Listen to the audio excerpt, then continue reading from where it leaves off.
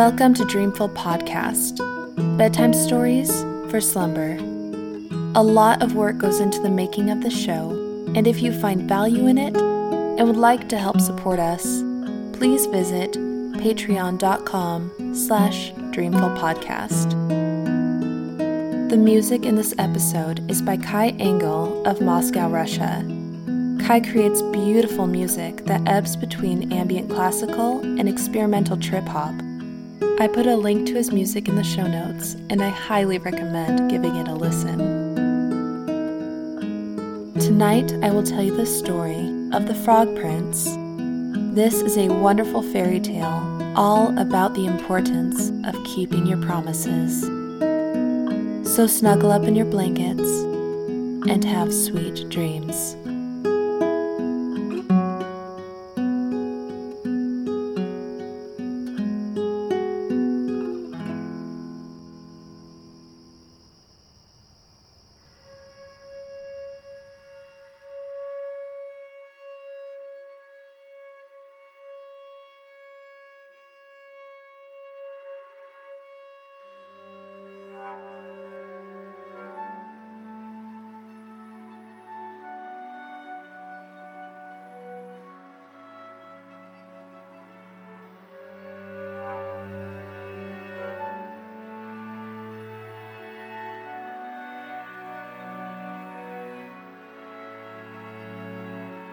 One fine evening, a young princess put on her bonnet and clogs and went out to take a walk by herself in a wood.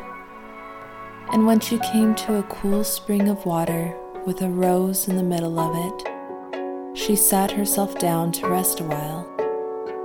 She had a golden ball in her hand, which was her most favorite plaything, and she was always tossing it up into the air, catching it again as it fell. After playing for a while, she threw it up so high that she missed catching it as it fell, and the ball bounded away and rolled along on the ground until at last it fell down into the spring. The princess looked into the spring after her ball, but it was very deep, so deep that she could not see the bottom of it. She began to cry and said, "If I could only get my ball again, I would give all my fine clothes and jewels, and everything that I have in the world." While she was speaking, a frog put its head out of the water and said, "Princess, why do you weep so bitterly?" The frog frightened the princess, and she whined, "What can you do for me, you nasty frog? My golden ball has fallen into the spring." The frog said, "I do not want your pearls and jewels and fine clothes, but if you will love me and let me live with you and eat from your golden plate and sleep on your bed, I will bring you your ball again." "What nonsense this silly frog is talking," thought the princess. "He can never get out of the spring to visit me, though he may be able to get my ball for me, and therefore I will tell him he shall have what he asks." So she said to the frog, "Well, if you will bring me my ball, I will do all you ask." Then the frog put his head down and dived deep under the water, and after a little while he came up again with the ball in his mouth and threw it on the edge of the spring. As soon as the young princess saw her ball, she ran to pick it up, and she was so overjoyed to have it in her hand again that she never thought of the frog, but ran home with it as fast as she could. The frog called after her, "Stay, princess, and take me with you as you said." But the princess did not hear him and did not take him with her.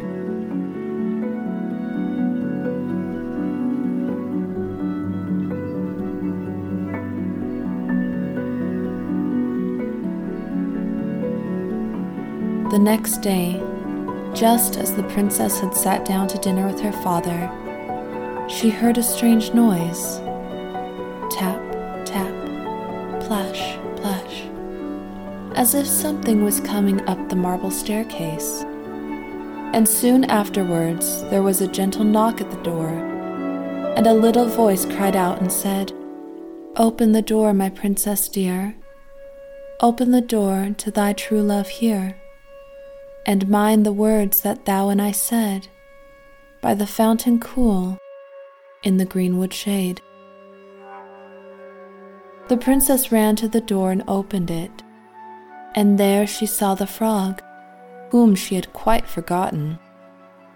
At this sight she was sadly frightened, and shutting the door as fast as she could, came back to her seat. The king, her father, seeing that something had frightened her, asked her what was the matter. "There is a nasty frog at the door," she explained to her father. "He retrieved my ball for me out of the spring this morning. I told him that he should live with me here, thinking that he could never get out of the spring. But there he is at the door, and he wants to come in." While she was speaking, the frog knocked again at the door and said, "Open the door, my princess dear. Open the door to thy true love here, and mind the words that thou and I said, by the fountain cool, in the greenwood shade." Then the king said to the young princess, "As you have given your word, you must keep it. So go and let him in." She crossly got up from the table and opened the door. The frog hopped into the room, and then hopped from the bottom of the room to the top, till he came up close to the table where the princess sat. "Please, lift me upon the chair," he said to the princess, "and let me sit next to you." As soon as she had done this, the frog said, "Put your plate nearer to me, so that I may eat out of it." The princess moved her plate nearer to the frog, and when he had eaten as much as he could, he said, "Now I am tired. Carry me upstairs and put me into your bed." And the princess, though very unwilling, took him up in her hand and put him upon the pillow of her own bed, where he slept all night long.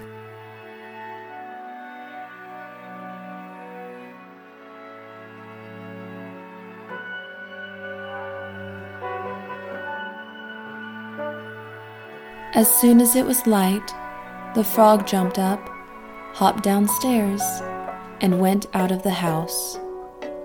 "Now then," thought the princess, "at least he is gone, and I shall be troubled with him no more." But she was mistaken, for when the night came again, she heard the same tapping at the door, and the frog came once more and said, "Open the door, my princess dear. Open the door to thy true love here, and mind the words that thou and I said, by the fountain cool, in the greenwood shade."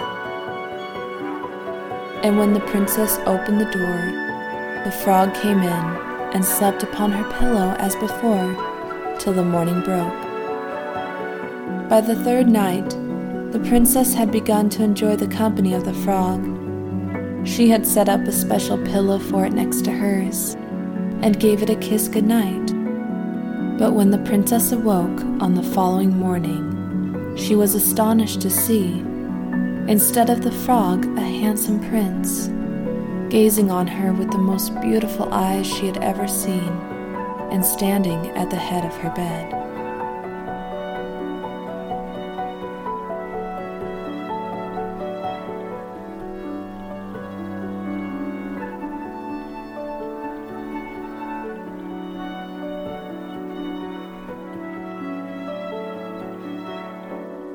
He told her that he had been enchanted by a spiteful fairy who had changed him into a frog, until some princess should take him out of the spring and let him eat from her plate and sleep upon her bed for 3 nights.